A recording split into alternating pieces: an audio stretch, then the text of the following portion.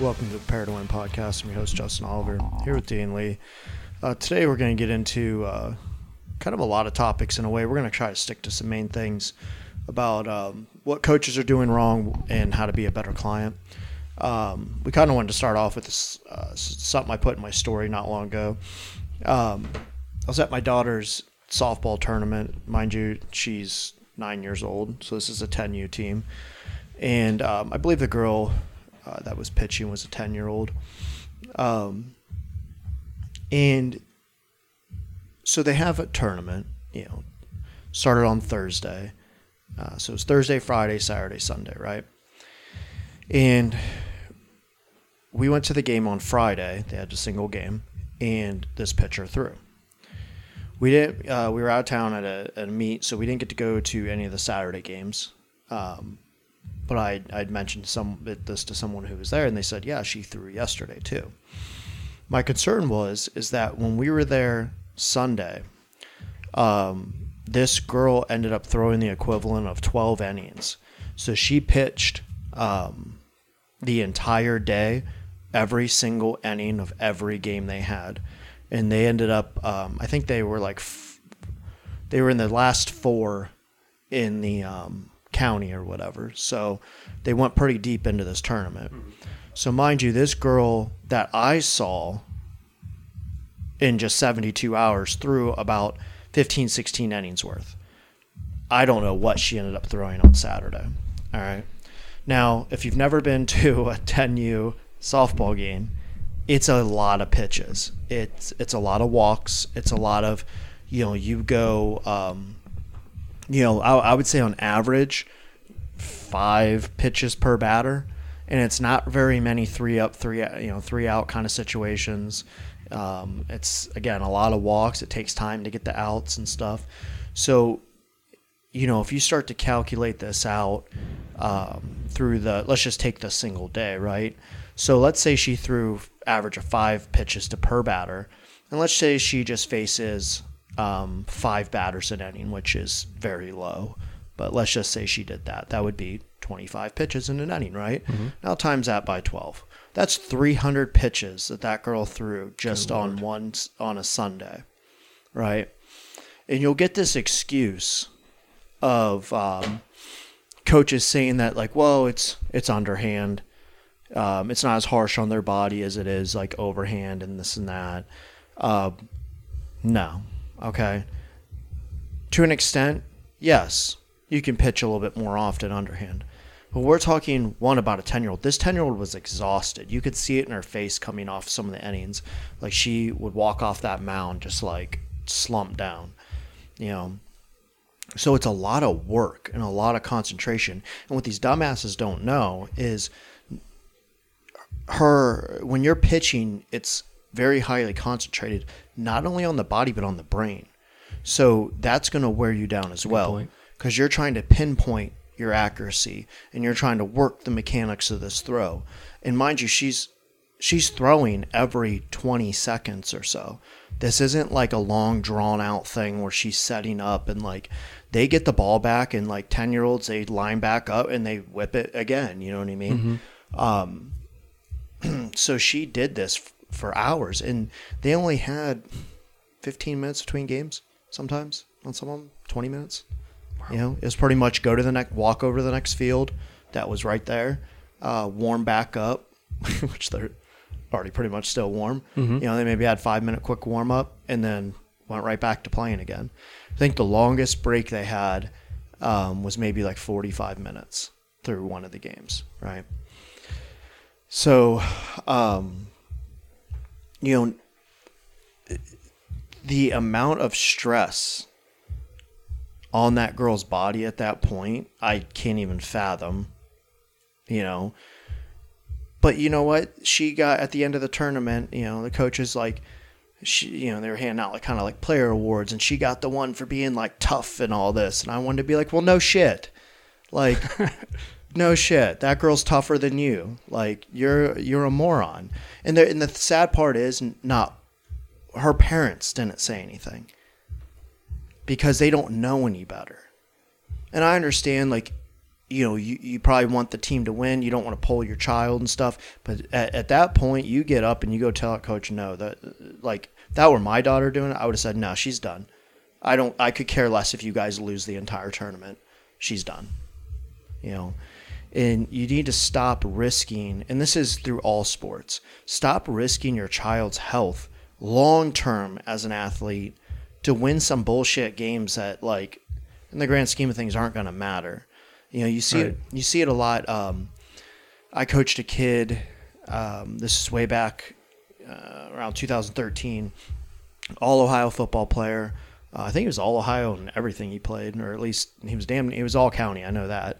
3-sport athlete, and all Ohio quarterback, and he ended up having his arm like basically thrown out his freshman year of college because one, he'd already thrown a decent amount, but once he went to that college level, all they did was throw, and there was no prehab work, there was no rehab work, there was no time to rest, there was nothing, and he ended up having surgery, within his first 2 years of college football. You see it all the time in baseball, where kids are pretty damn young having these surgeries now. To the point that they think it's almost normal. Yeah. Well, this is what you do. You just get a surgery at some point. This is what happens. Because parents are putting their kids in these travel ball teams, and these travel ball teams, it's all prestige. So they just want to win. So they throw these kids constantly. When I was younger, we always had a rotation. And sure, you might see a guy who might have pitched 4, 5, 6 innings, come back a couple days later, maybe he finishes out a game for us because we need the win. Mm-hmm. He does a 1 or 2 inninger at most. When I was in high school baseball, the rotation was even tighter. Like you had to rest so many days before you pitched again, kind of thing. I try to figure out the logic behind some of this shit, and I just can't. It doesn't exist. No. Or they think that they have logic for it, but it doesn't actually make sense on the reasoning that they're using. I was really impressed. I have a client who's a pitcher at a local high school, and he had strained his shoulder in the previous season. And he did travel ball, but his strain, from what I could tell in the stories he was saying, was from just a lack of strength. Like he hadn't taken the time to build strength. Yeah. And so that's what he was doing. Like while he was injured, like he made it a point where he wasn't doing any pitching drills or anything like that. He was just working on strength. And the coach was smart enough to say that, we're going to bring you back really slow and we're just going to do small amounts. We're going to figure out volume on what you can handle. So from my standpoint, like that sounds amazing to me, that you've got somebody who's smart enough about it that they're not just saying like, hey, can you throw again? Mm-hmm. Can you throw full speed? Yeah. Can you throw full volume again? And just like rush right in. Because at that age, that kid's going to want to get back to it as soon as possible, and they're going to completely neglect what their body might be telling them. Yeah. So to hear that existed was fantastic, but that's not the norm in any way. No. I would hope that more education's there now, that like parents especially are stepping up at some point and saying like, no, my kid's not going to throw, especially if they have the ability to go on to the next level. Like the last thing you want is throw out their arm by their junior year of high school, so they can't go to the next level or go as high to the next level as they possibly could, Is the idea the experience? I mean, with what you've watched and the athletes you've worked with, like, is that the thought? Is like, well, if they throw more, if they're playing more.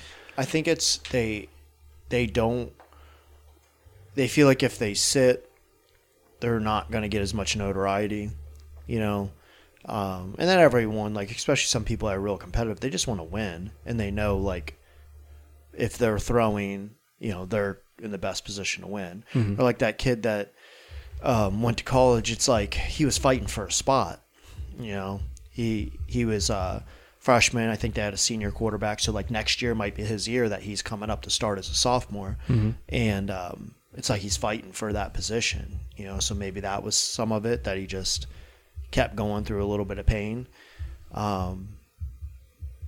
It's hard. It's just like any other athlete. It's hard on the athlete to stop on their own, if that makes sense. Yeah. Most competitive athletes are going to push it to the absolute edge. It's on the coaches, the parents, whoever's overseeing these things to say, no, you need to back it down. Here's why. So that's why I really like when you were saying that you had rotations that you had to go through. It's just imposed. Like, you're not throwing for these number of days. Yeah. Now, where does that come from? Well, science that's saying like you need a certain number of days of rest in between, because beyond that, that's when you start to see injuries happen. It's like, we're not going to give the kids a choice. You are going to rest during that time, and they will hate it, and they might fight it, but those are the rules. Yeah. And I like hearing those rules come into play. Yeah. I think, and once you get up to being more of an asset, especially like once you're, obviously at the pro level, and then, high collegiate levels are the same way for the most part. They're going to try to preserve that talent, but especially when they start paying you. Yeah. They don't waste a couple $100,000 on you to pull you into their, farm system or whatever and throw out your arm before you ever get a chance to debut, So, and sometimes it's just, for a lack of better term, genetics. Like your body wasn't able to hold up to what was needed to be at that next level. Right. To an extent. I'm not saying everyone should blame every injury on like, oh, genetics got me, damn it. But I will say this kind of funny story. Like my brother has torn his ACL. I've torn my ACL. We both did it the same way. I've torn a bunch of ligaments in my ankle. My mom's torn a bunch of ligaments in her ankle. It's kind of interesting that like we've all torn some shit. Now it's not like they're uncommon injuries. But I bet you could find some kind of common factor that is genetic that kind of predisposed you to it. Yeah. Yeah. I think there's some genetic lack of flexibility in there. So maybe there's something there. Maybe who knows? I mean, there's a lot of different things that it could possibly be. It could be structure. Could be the way the body's structured and the amount of force that happens and things like that, because that's how it's basically how you tear an ACL. Is there's enough force going one way and you're trying to go the other way, sheer, and cut you off.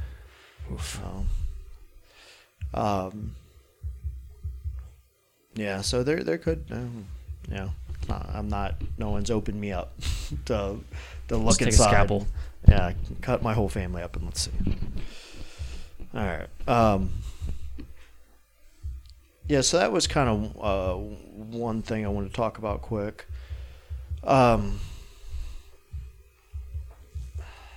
We can kind of tie that in a little bit. So I wanted to talk a little bit about like some things that coaches are doing wrong, but then I want people to continue listening because we're going to get into like how to be a better client as well. So I guess we could, we kind of talked about sport athletes there for a second in a certain situation. But let's get back to like, lifting sports and things like that. We're starting to see a lot of the same fucking shit. And I don't know if elaborate. I don't know if it's like the rise of the internet in just trying to pull as many clients as you can and as much revenue stream as you can or whatever. A lot of coaches that talk a lot of bullshit, but then whenever you hear from people that have worked with them, you end up finding out that they don't actually do anything for their clients. And let me elaborate on that. For instance, like I feel like there's a lot of coaches that are putting out like maybe a little bit of content, or maybe they're screaming this in their story about how to be a better coach and what coaches should be doing, but then they don't do it. Right. And to an extent, like, and we'll get into this when we talk about client side, is like, you shouldn't babysit your clients, but you should be giving like some feedback once in a while. I mean, it's kind of what they're paying you for. Right. But then also the biggest thing to me is if they're paying for a fucking individual program, they should be getting an individual program. Unless you've put it out there, or again, we've mentioned this before, like if it's beginning of cycle, off season, two people can kind of be running something similar. I kind of get it because there is a model. God, I'm just giving out all the cheat codes here. There's a model. So this is what a lot of coaches will do, and this is what they kind of teach you in the IG fitness world, is you basically run a template of all the lifts and different, frequent or different set schemes, and the program will look the same, and you just adjust the intensity or the volume or whatever for that person. But the lifts will be the same, and you'll see like 20 people on the same exact daily program. Mm-hmm. It's just the rep scheme might be changed up a little bit. And I'm not going to say that might not work, because it might. This is powerlifting or weightlifting. It's boring shit for the most part. Like, it's pretty repetitive. Right. So, yes, that might work to an extent. But I feel like there's coaches that are using that as their main hub of like, this is what I do, and pushing it out that way.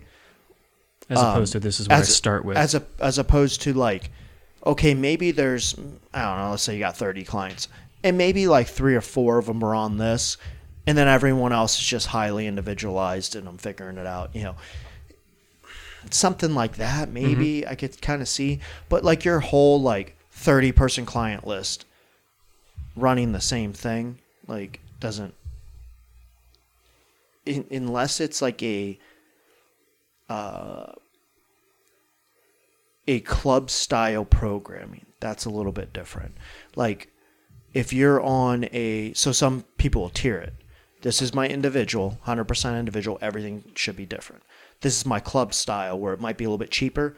You're all going to kind of run the same program, but it is a little bit more feedback based, but it's not a template, Right. There's some that do like those different tiers. And there's some, like I know for weightlifting here, like a lot of people will do a lot of the same stuff on the same day, especially like they're grouped into levels a lot of times. So like the more intermediate people are more on this program. Mm-hmm. The higher level people are more on this program, and that can work. And then there needs to be the fine tuning within that though. Yeah. Of, okay, we're going to adjust this, right? And not to say it doesn't work, but could it be more optimal at times for some 1, 2, 3, 4 people? Maybe, but that's like a club style program, right? So I guess what I'm getting at is like, don't say you're going to do this one thing and then do the complete opposite, because that seems to be what keeps happening. I feel like a lot of coaches that are getting overwhelmed with clients are pushing them towards their template or their, I don't know, whatever they're doing, their monthly group app or whatever. You know what I mean? Got to get that subscription. Yeah. To gain those subscriptions off the premise of like, well, I've coached these people and they've all been, individually coached and they've reached this level. Yeah, because you individually coached them. No shit. So you have your individual coach people, and these are your prize breed horses, and you say like, yeah, all these people, but all those people were getting the attention in the actual individual program. Meanwhile, there's the whole batch of others that were just getting templated out. So what would you encourage to clients to ask or to find out when they're looking at a coach, talking to a coach? I would ask if like how on your program structure, is it individualized or is it more of a group program? As far as, will I see a bunch of other people on the same doing the same exact lifts on the same exact rep schemes as me, or is it going to be different? Stuff like that. Like, and then have that upfront knowledge of what you're getting versus thinking that you're going in, it's going to be this individualized thing, and then you find out, 15 people are on the same exact program, and all you're doing is basically getting that email sent to you every week of the same fucking program, right? Now again, like a prime example would be like general population. All right. for general population, yes, you can put 30 people on nearly the same program, and it's probably going to work for most of them. As long as you're grouping it right, like this is the program I have written out, that's going to work for these 5-6 people. Okay, plug that in. I have this program, written out. That's going to work for this group of 3 people. Okay, we'll put them there. Then that's understandable because, especially newbies, like they're gonna gain Anything on works. almost everything. Right. You're just trying to get them to enjoy the gym and like the gym and stuff. I've done it before where like everyone's doing, as far as Gen Pop, is doing like the same lifts, and then I adjust their cardio or circuits, or maybe I take out a day for this person or add a day for another person, stuff like that. And again, that makes it a little bit easier on the coach side, and they're still going to get what they need on the client side, But I just feel like there's, it's not like snake oil scheme, but it's like deceptive in a way. You know what I mean? So I think part of it, coming back to what you said about the rise of internet social media training, where at the same time that you have coaches trying to make a name for themselves, and there's all this push about we got to put out this kind of content and this is how you want to engage with people. There's also this information for entrepreneurs, which is what strength coaches are. Like, if you don't realize that, like, you are your own business, you are an entrepreneur, whether you realize it or not. And there's entrepreneurial information that comes out where it says, here's how you maximize your efficiency and revenue. Yep. And it's like, you got to do this kind of model. And then those two things merge together. And that's what you see is, how do I take this information, which I've already created, which is individualized and was really successful, market it to seem as successful, but for the masses. And like, and it is a game of, okay, so me being in 12 years,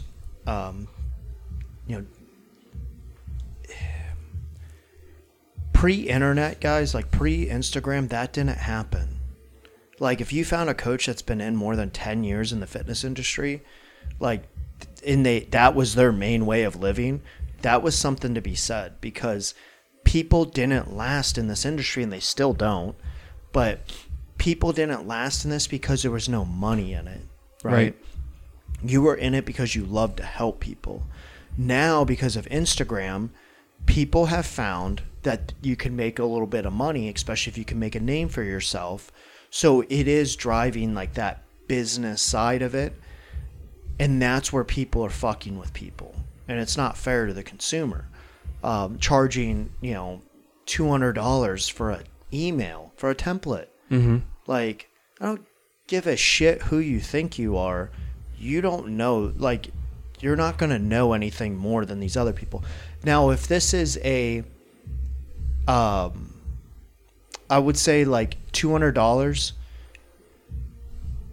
if it came from a highly specified individual on an individual goal, say, I'm coming back from an ACL tear, here is your full rehab plan each month of what you need to do.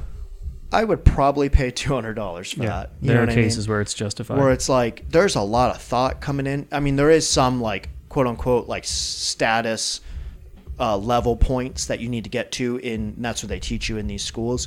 But like, if it was very detailed, like if me and you mixed a program together, that's $200 a month. Do you know what I mean? Like, easily. If we sat here and told you like everything that you need to do on recovery plus your programming side, I mean, that's clearing $200. Now, if someone can sit down and do that, then that's worth the price tag probably. But to get sent a basic Gen Pop workout, Katie Hearn style thing for $200 a month, and yes, I'm blasting Katie Hearn right now because that's who did it. Get people coming to me, I was spending $200 a month on her plan. Like, well, what did it look like? And it's like a couple things like, wait, what? Okay. And we're the same people that have said, like, you have to put a value on your time. Yeah. So if you really don't want to be doing something and someone's asking you to do it, like, yeah, you can put a premium on that. However, you're clearly not in that scenario when you're trying to get as many people as possible to pay this. Like, this is not a premium like those for are, time. I mean, at her, where she's at, like a lot of that stuff's just auto-generated anyway. It's not even like she's sitting there sending it out.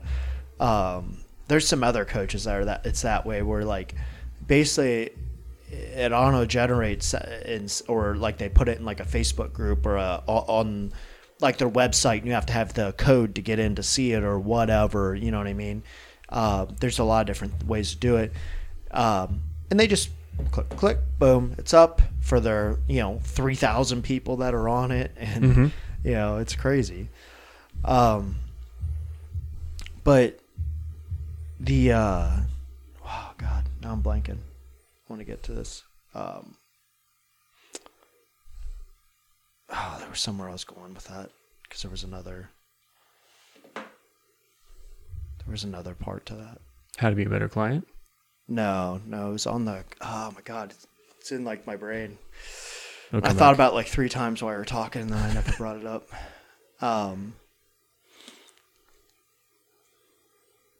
Oh, yeah. Sometimes I'm just like... Just takes a minute. Okay, so quickest things to run from, and you're starting to see it a lot, all right? If you see someone say, and this is happening more and more, just look around at the coaches.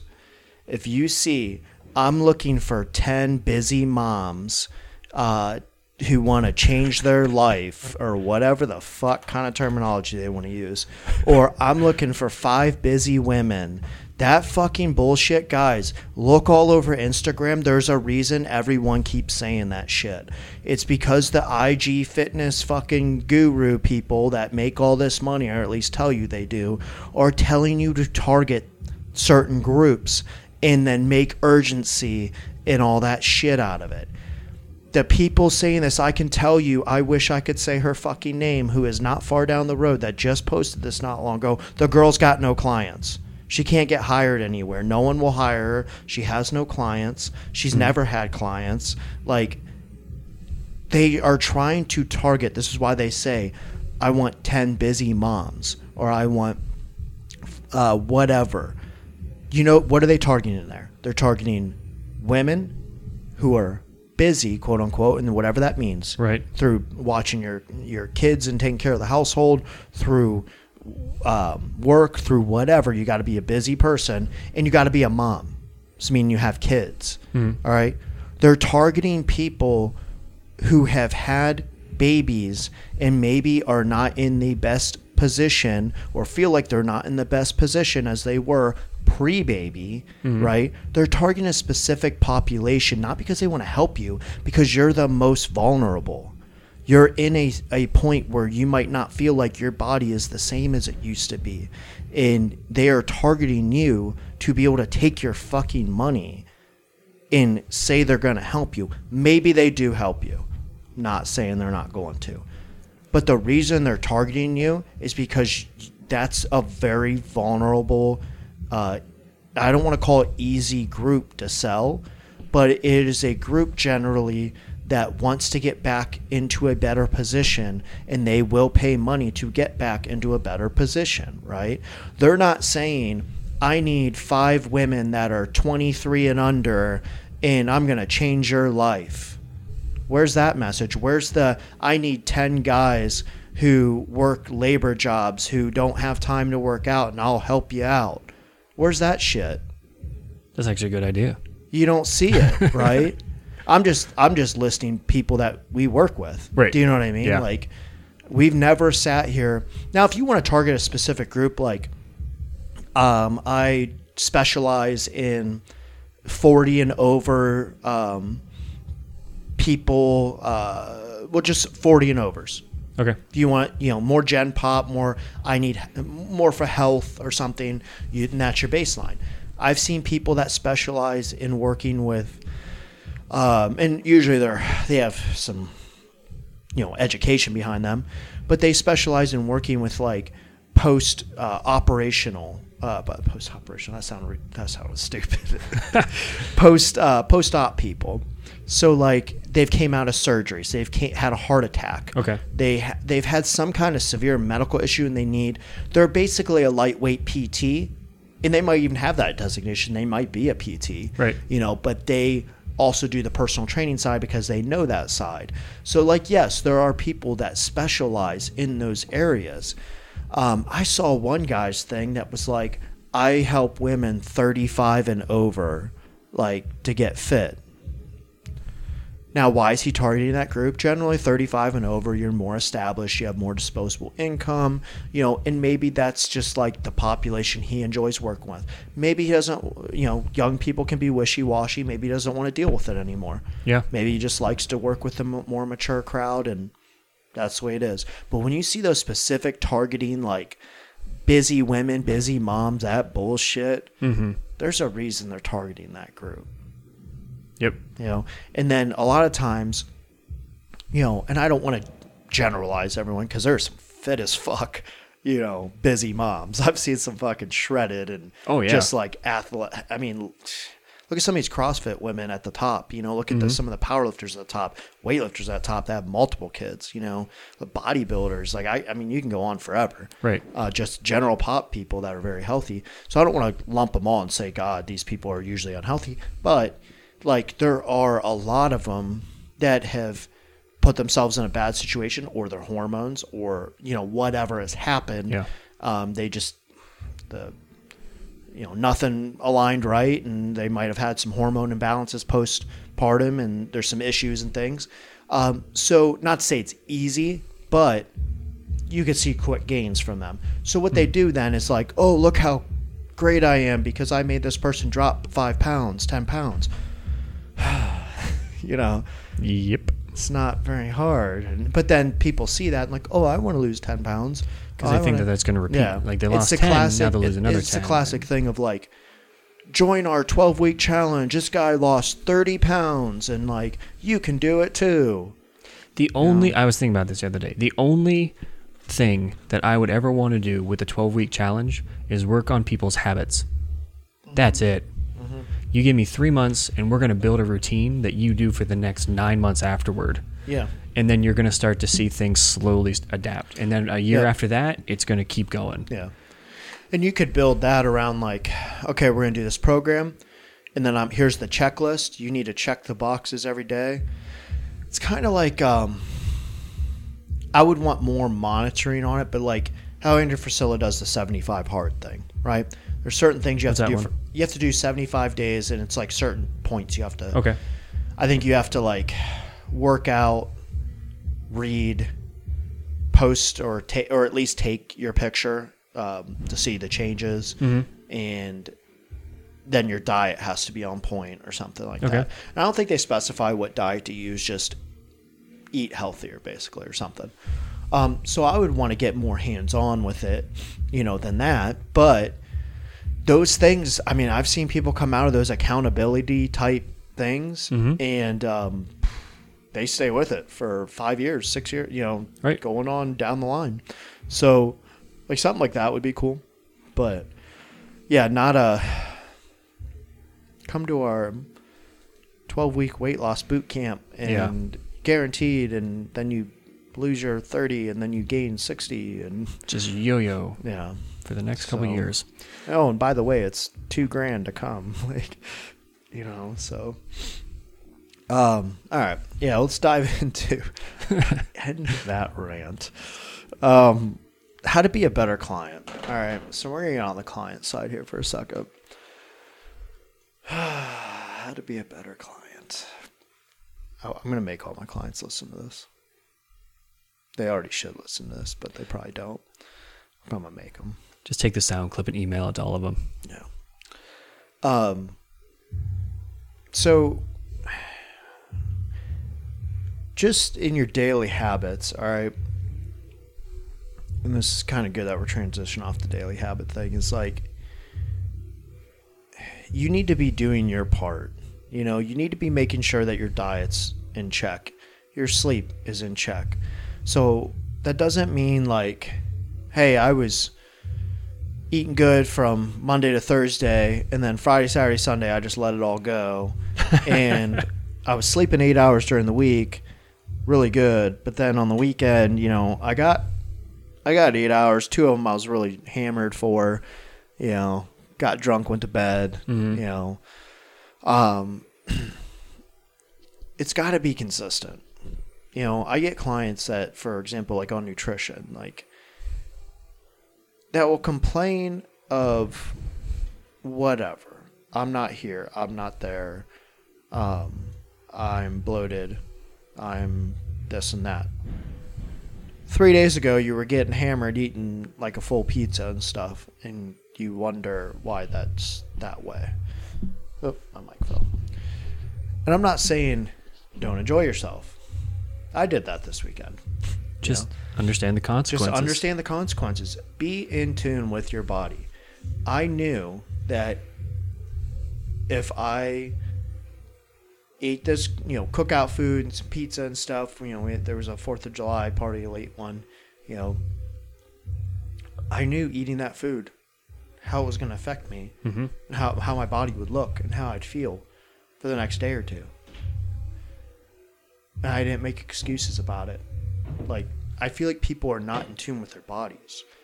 And the more you can be in tune with your body, the better off you're going to be. Because like, eating this certain thing or feeling this certain way is only temporary. But if you do it enough, you're not going to have the look you want. Right. Or the performance you want. So, how would you define consistent? Consistent being that, you have your meals prepared, or at least you're cooking them or whatever, and you're eating your meals throughout the day, every day. Like, eating should be one of your top priorities. Drinking water should be one of your top priorities in the day. I don't care what you have going on, like, in your life. In there should be, on the priority list, eat and drink water. If you're trying to go for certain goals and be optimal, especially on the performance side, you want to have performance goals or aesthetic goals, like serious ones, you have to be that way. There is no, like, I don't care what anyone's going to tell you, there is no beating around it. Like, you have to have your food and water and your sleep on point. If you don't have those things on point, you're not going to get better. And I am telling you, I have clients right now that have not gotten better in the last year because they're not consistent. They want to go out, and go on trips every other weekend or every weekend, and like, I don't care how young you are, how talented you are, how whatever, like, it's not going to work that way. You'll baseline, you'll stay at that base forever, but you're not going to get better, especially better quicker, until you dial those things in. So, you have to have a regimented thing of, I'm going to work out, I'm going to eat this, I'm going to sleep. Do you know what I mean? Day after day. Every day. Week after week. Guess what? Month after month. You're going to do that on the weekends too. You want to be at the top? You're going to give up your weekends. Your weekends are going to become weekdays. Like, there is no difference. Yeah. There is no difference. I promise you, that's in anything you ever do, that there's not really a difference. You talk to the most successful people, there's no difference in days with them. Now, when you get to a certain point, like where I've recently become, is that I have a family. I'm older now. Like, if I need to work on a Sunday, I'll fucking work on a Sunday. But I try not to work on a Sunday anymore. I try to cut off my hours. But you know what? I still answer stuff. I still do stuff sometimes. But I try not to work, for about a day. If you take it in 24-hour terms. So I was laughing because I was going to ask you, at what point, if you remember, did the week suddenly not change? I hear people say, like, oh, thank God it's Friday because I have the weekend off. And every time I hear that, I'm reminded that it doesn't occur to me that it's the weekend. Yeah. Except that, okay, it's Saturday, Sunday. But those days lost meaning as far as weekend. That's why I have people, I say if your check-in's not in by Friday or Saturday morning, who knows when I'm answering it. For that reason. Like, Saturday is still a working day to me. So when everyone thinks that, like, oh, you should be answering me on this time and stuff like that or whatever, like on a Monday, nope. You know what I did on Monday? cleaned my boat and I went boating. That sounds like a good Monday. I did like 2-3 hours of, you know, a little bit of work in the morning. That's went boating. Mm-hmm. There's people that checked in Sunday. They got an answer this morning. Like, if I'm giving up my Saturday, quote unquote Saturday, to work and to answer you and to be there for you, and you don't take advantage of and that? you don't take advantage of it, don't expect me to answer you on a Monday. Mm-hmm. You know what I mean? That's how, like, that's what people don't understand. You know, look at a lot of businesses aren't open on a Monday. You think they care if you want to eat at their place that day? No, it's to give their workers rest because they just got hammered through the weekend. You know? Like, I don't know. I think a lot of society only thinks of like a Monday to Friday, 9 to 5. Right. They don't understand what, you know, especially entrepreneur. That no days off thing is kind of true in a way. I mean, I know we've talked about it multiple times, but the idea that forcing ourselves to not do certain things, like on Sunday, it's like, I'm not checking my phone. Do I still do it? Yeah. Yep. But I have to remind, like, even as I'm doing it, I'm like, you're not supposed to come on. Yep. Don't answer put it down. that. Yep. And it's hard. It's really hard to not do it, especially when you have people that you enjoy working with. It's like when I was, okay, so I went boating Monday. I left this part out. Went boating. We were out. We stopped at a little place there to eat at like 6:30. Our food was taking forever. So I started looking in my email. I started looking on, you know, I started answering some things. And then I was up until 10 o'clock at night answering messages and emails or whatever. So, yeah, sure. Cool part about being an entrepreneur, I didn't have to ask permission to go screw around at noon on a Monday. You know what I mean? But I paid for it. I had to make up for stuff, you know, Monday night at 7:30 p.m., 8 p.m. Like I had to start making up for stuff that I didn't do that day because today my day is swamped and I need to have that stuff done before today or else that stuff wasn't getting answered till Wednesday. You just keep backing up. Yeah. So, yeah, I kind of know that. But anyway, back to the being a good client. So checking in on time, eating right, doing your part. We can't control your food and sleep. We can tell you, but we can't cook it for you. We can't force it down your throat, right? Doing your own homework. So I have clients that, you know, you repeatedly tell them things, but then they expect like some new cue to come out of your mouth or I just looked up some new science that came out and now it came out 30 years ago. Like, you know what I mean? You gotta do your own homework and you gotta know certain things on your own and you have to be self-assessing, but I'm going to repeat this 5 times.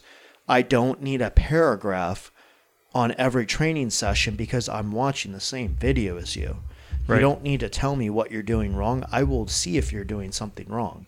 I might not even tell you if you're doing it wrong because I've told you 50 times. And if I keep telling you the same thing, and we're not going to get anywhere, right? Do you distinguish the difference? I'm just curious. If someone writes and says to you, I'm still having trouble doing this cue, as a way of explaining, like, I'm trying, but I'm struggling, as opposed to, I'm still doing this wrong. Yeah, something like that is like, okay, let's think of a different way to explain this. Versus I'll have people that will message me and they'll tell me, like, everything they're doing wrong, I'm focusing on this, but this is still, like, you're not focusing on it then.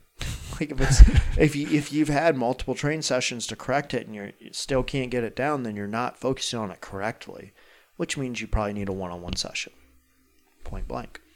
That would take some self-awareness to figure out that, hey, I'm still struggling. Yeah. What do I need to do? Yeah. But yeah, people will write you the longest check-ins for nutrition.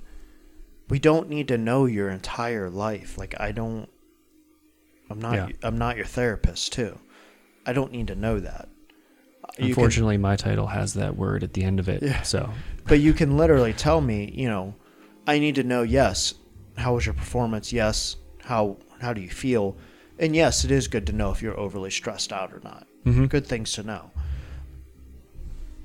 But filled in those questions is 3-4 sentences sometimes of just like run on like jumbly shit that I don't need to know. Right. You know, and you don't realize, like, when you're checking in, you're wasting your coach's time by over explaining your life situation. And that might sound rude to people. It's like, oh, Yeah. he's saying that I'm wasting his time. Those couple of sentences every single time add up. Times it by 20, 30 people who do that. Right. You know what I mean? It's like the small like- transactions that happen on credit cards. Well, it's like, again, my brain and anyone's brain can only handle so much information.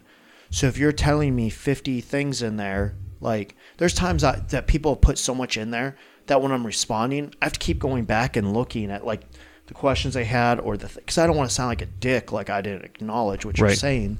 But, like, I'll have to go back and, like, keep checking what they said to be able to respond, because I'm like, there's so much in there that I can't, you know. But if I'm sitting here, you know, your cat died and your boyfriend left you and you took 5 poops instead of 1 poop, and you know what I mean? Like, it's so much information. Like, there's so much coming in with all the extra, like, you know, had some water, but it wasn't quite enough water, but, you know, I made up for it later because I had a Gatorade. Like, whoa, did you drink your water or not? Yes or no? Like, do you know what I mean? Though, like, it gets to that, like, where it becomes, it's like if I threw junk volume at them, you know, Yeah. it would just overload them for no reason, right? You're overloading for no reason. Calm it down. Not everything's a life and death situation. You know, you missed a meal. Not the end of the world. I probably don't need to even know that, you know. Right. You miss an entire day or two. Yes, I probably need to know that. Yeah. You know, but you know, being a better client is about communication and being precise. So you need to eat, sleep, do your check-ins on time, be concise, be communicative. Don't overdo it, you know, and understand that, like, with every, you know, what do you think about this? What do you think about that? When should I compete? When should I do this? When should I do that? With every question you're throwing at your coach, sit there and think, can I answer this myself? Can I figure it out myself? Like I always tell people when they ask me, well, when should I compete again? When do you feel you're ready to compete again? It's your competition, career, life, whatever. Mm-hmm. I don't really tell you when to compete. You can kind of manage that yourself. I can give you suggestions, you know, of, hey, some people are doing this meet. I'll be there. If this seems like it fits your life, maybe do it because I'll be there. Okay. You know, but, you know, I always tell people, I'm not here. I can't tell you, you know, it's not like other sports when here's your game. We got to get prepared for it. All right. Like, or here's your 10 games. Like, we might compete once or twice a year, might be 3 times a year, you know, but that's on them to pick. Now, if they're over competing, I'll let them know that. Yeah. If they pick a meet and they pick another one 8 weeks later, I'm going to say, yeah, it's probably not a good idea. You know, that's when a coach is stepping in to guide you, right? But I just feel like that a lot of people don't focus on themselves with their training, and they're not in tune with themselves with their training. That's how you get better, because you need to be able to self-assess during your training sessions and figure out, why does this feel like shit? Why are things going good? Like, and put it all together. I slept good. I ate good. My water's good. You know, I'm hydrated. Electrolytes are good. You know, happy mood, whatever the hell, performing good. You know? Check. Yeah. Yeah. So that's how you be a better client. So, do you have anything on that one?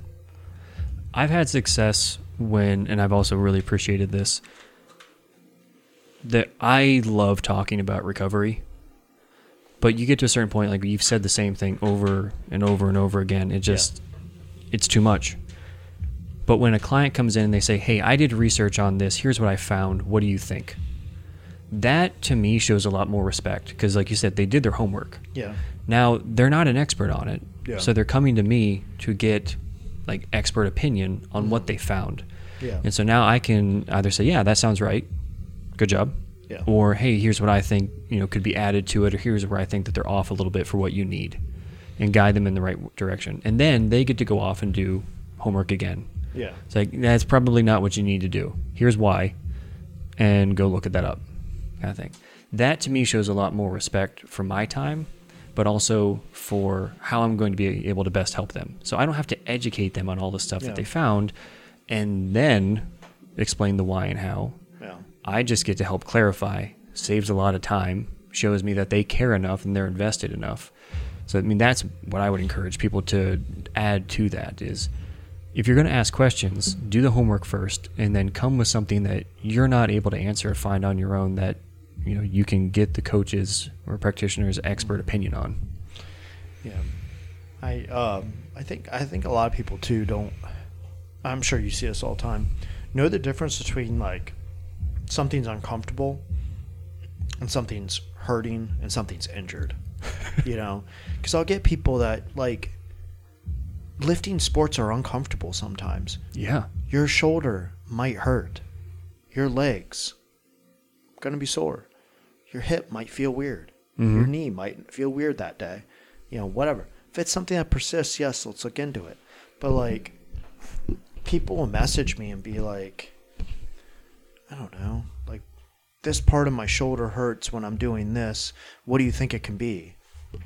That's all the information I get out of it. Yeah. Like, well, when did this start? Like, what move, what movement is hurting it? There are a list of things I would need to know to even help. Yeah, like there's and you know what it is in the end is like see Dane. Yeah. Because, just go see Dane. Because I'm not gonna. That's the thing is by the time people back and forth with me about something that is feeling off, they could have talked to you and you could diagnose it and pinpoint it and figure it out, right? Because some people go like a month of like, oh, well, this is still bothering me. Okay, well, this hurts. Like, all I can do is program and avoid it. And if you tell me something's hurting, I'm going to program to avoid it. So I'll have people that tell me something's hurting. I'll program to avoid it. Then they'll get mad that, I want to do these squats or whatever. I want to do this move. No, that movement hurts you. Why would I continue to program that movement? Yeah.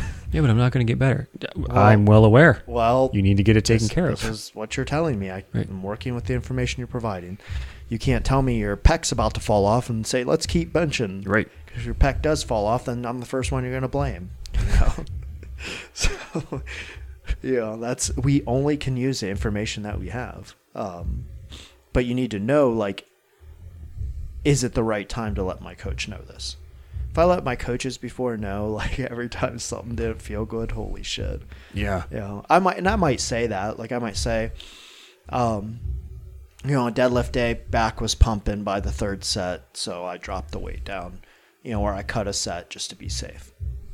That's all the extent of it. Mm-hmm. There's no okay, well, where's your back hurting? Where's it pumping at? Okay, what about this, that? Because I know damn well if it turns into a severe pain, one, I'm just going to come see you. But if it turns into a lingering thing, I'm going to let them know, hey, we've been taking care of it. I've been seeing Dane, and back is, probably about 80% what it normally is. It's still good, but we're not optimal, something like that. But I'm already seeing you to repair it. Right. Not expecting my coach to tell me, guys, I am not a practitioner. I'm not someone that's going to be qualified to come work on you and make you better. Especially for my online people, you should have those people around you. You should have already found somebody wherever you're at that knows your body and that you trust to work on your body. I'd be actively looking for these people. Yes. That is one of the biggest things within lifting and any fitness thing you're going to do is you need to have access to those people. And you need to know when to go see them. So, all right, let's get to the questions. Okay. So we knock this thing out.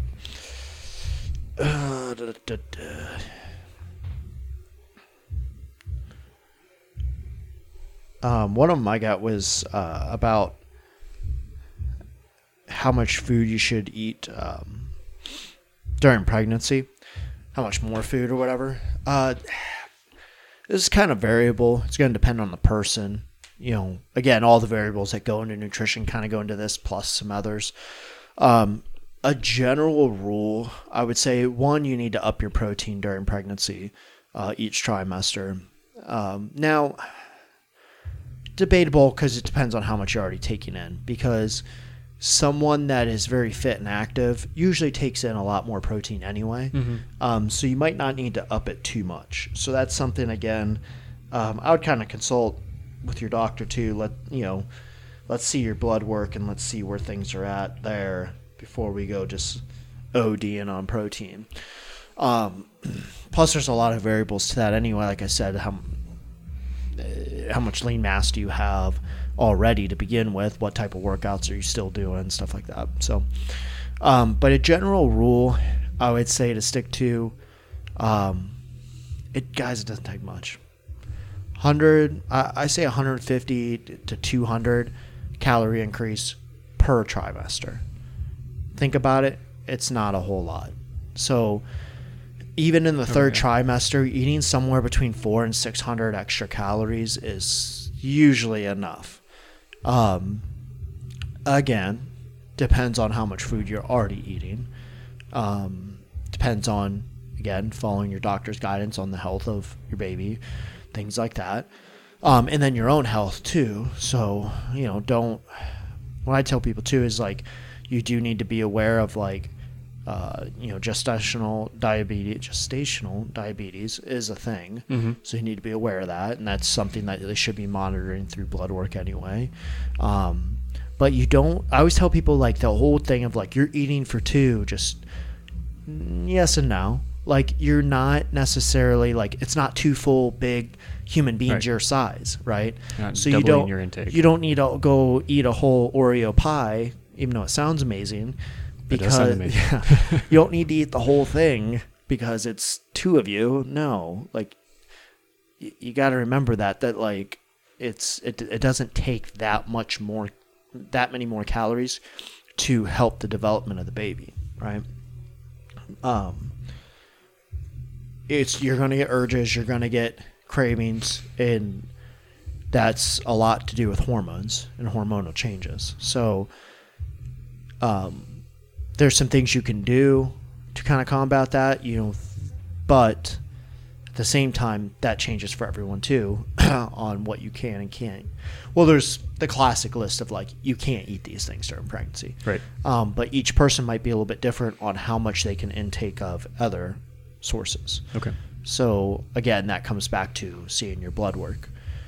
So if your cholesterol's already through the roof and your, sugars are high and things like that, I'm sure your doctor is going to have you talk to like a dietitian or something like that. So I wouldn't go crazy on it. Let's put it that way. I know it's hard. I'm not even going to claim to know. I've never carried a baby in me, so I'm not going to even claim to know what that feels like. But I can tell you from a scientific standpoint, you don't need to like dramatically like take in, I need to take in 1,400 more calories or something crazy. So, and that will help you long term postpartum to be able to keep things under control. So, you had one too that was pretty good. Wanted to ask about why high school teams should be doing mobility and why what they're currently doing isn't actually mobility work. Okay.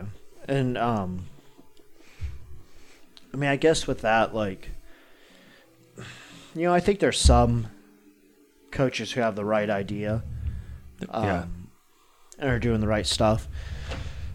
So what I guess what we kind of mean by that is like the classic thing is you do like, okay, hold this hamstring stretch for 30 seconds, 20 seconds. Okay, switch sides. Okay, stretch out your hip flexor. All right, let's go. and you don't really do much. So we're talking like actual mobility. So I actually do know there were some wrestlers I trained, this was years ago, that their high school, their coach actually did, I forget what day let's call it a Friday. They did like Yoga Friday. Okay. Where they actually did like 30 minutes of yoga for their wrestling. Their whole wrestling team did it. So That's smart. yeah. There are some sport teams I've heard of that do that kind of stuff where it's like they might put on, and some of them use like a CrossFit like mobility WOD thing or something like that. And I know there's certain sports programs that do have that kind of built in if a team is following a sports program, but you won't see it a lot in sports performance gyms, which is kind of crazy to me. And then you won't see it a lot in just like general high school training. Right. You go to like big time collegiate level, you'll see more of it. You'll see like where they'll actually take the time to do different mobilizing things for a while. I mean, their practices are long.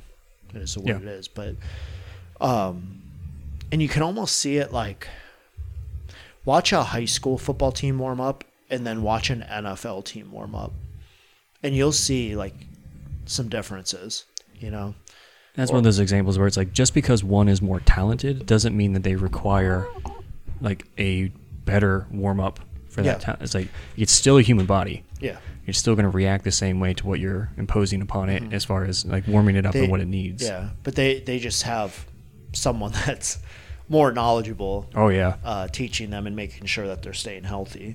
So,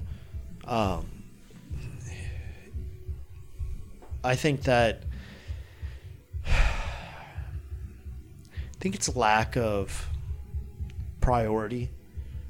They don't prioritize it because in those settings, they're always trying to move quick. Yeah. So it's like, all right, hurry up. We got to get this lifting done. Hurry up and get this warm up done so we can get to lifting so then we can get to practice, and then it's worrying about, practicing the plays and this and that because, at especially the high school level, like they need to pound the playbook into their head, make sure that's ran right. It's not like, so they don't prioritize these other things that can keep kids a little bit healthier, make them a little bit better because they're so damn worried about the pounding the playbook into your head, which guys, if you don't understand a high school playbook, like I never understood how someone screwed up on plays. Like, especially if you know your own position. Like it's not like the quarterback where you need to know like every route that's coming through every position. You know what I mean? Like, it's not overly complicated on what you're going to do, right? Especially at the high school level. So, like the injury prevention, like that's the easy answer, right? It's like, yes, this is going to help keep them healthier, prevent injuries. From the learning aspect, I mean, I can remember a number of the guys that I ran with had incredibly tight hamstrings. Yeah. How much does that keep them from learning certain form? Yeah. How much do they end up compensating because of that? Because you don't take the time to balance out all of the running work that you're doing, and now you've got these really tight glute med and TFL, and it's affecting the IT band or it's affecting the hamstrings. They're still going to be running, which means they're going to learn how to compensate. And this is the age where you want them to be learning proper form like as good as possible so that they keep getting to build on that. Same thing with strength. Yeah. Where it's like if you are unable to get into positions, I don't care who's coaching you, like you're not going to have the right squat. Yeah. You're not going to be able to get into the right position for deadlift. You're not going to be able to show your true power output, on a lot of these things or potential. And I agree with you. I think that they're constantly in a rush where it's like I have an hour and a half. I've got these group of kids, and like we've just got to get them moving. Yeah. And kids don't care about mobility. There was a local college here. Like I remember there was a bunch of their baseball players coming in to get memberships so they could actually do their lifts slower because they packed like the place was like a line out the door from the training facility on whatever days, you know what I mean? Mm-hmm. And each sport only had like 25 minutes to do their workout or something. So they had to get in. What? Yeah, get their workout done and get out so the next sport could get in or whatever the hell. And then, like, that same college, like, now one of their teams is, like, looking for a place to train in because they have maybe they're not allowed to train in there more. There's no more time. I don't fucking know. But it's like, what kind of shit show's going on over there? This is a D2 college. Like, you know, it's not like it's a fucking tiny school and it's semi-private. It's an expensive school. Mm-hmm. What the fuck's going on? You know, I just want to call them up. Like, hey, get it the fuck together, dude. Like, you guys need some help over there or what? But you see it all the time. Sports kids that we train here, you know, before we even even someone like I'll even show them how to warm up, and then I'll catch them. Like, I'll come out to do a one-on-one, and I'll kind of watch them, and they do like 2 quick things and then grab a barbell. I'm like, did you warm up? Oh yeah. No, you didn't. I just watched you. Yeah. I just watched you grab the band, do a couple pull aparts, and swing your leg around. Now you think you're ready to deadlift. Like, nope, try again. You know, but it's ingrained in them to like hurry up through their warm up just to get to the lifting. Mm-hmm. You know. So, all right, that's about it for today. Move on with our day. So, yeah, hopefully people got something out of that and learn a thing or two. So if you got questions or something, throw them in the little podcast squares that we put up. I know I put mine up kind of quick today, but we'll try to get them out there earlier. So, all right, that's it.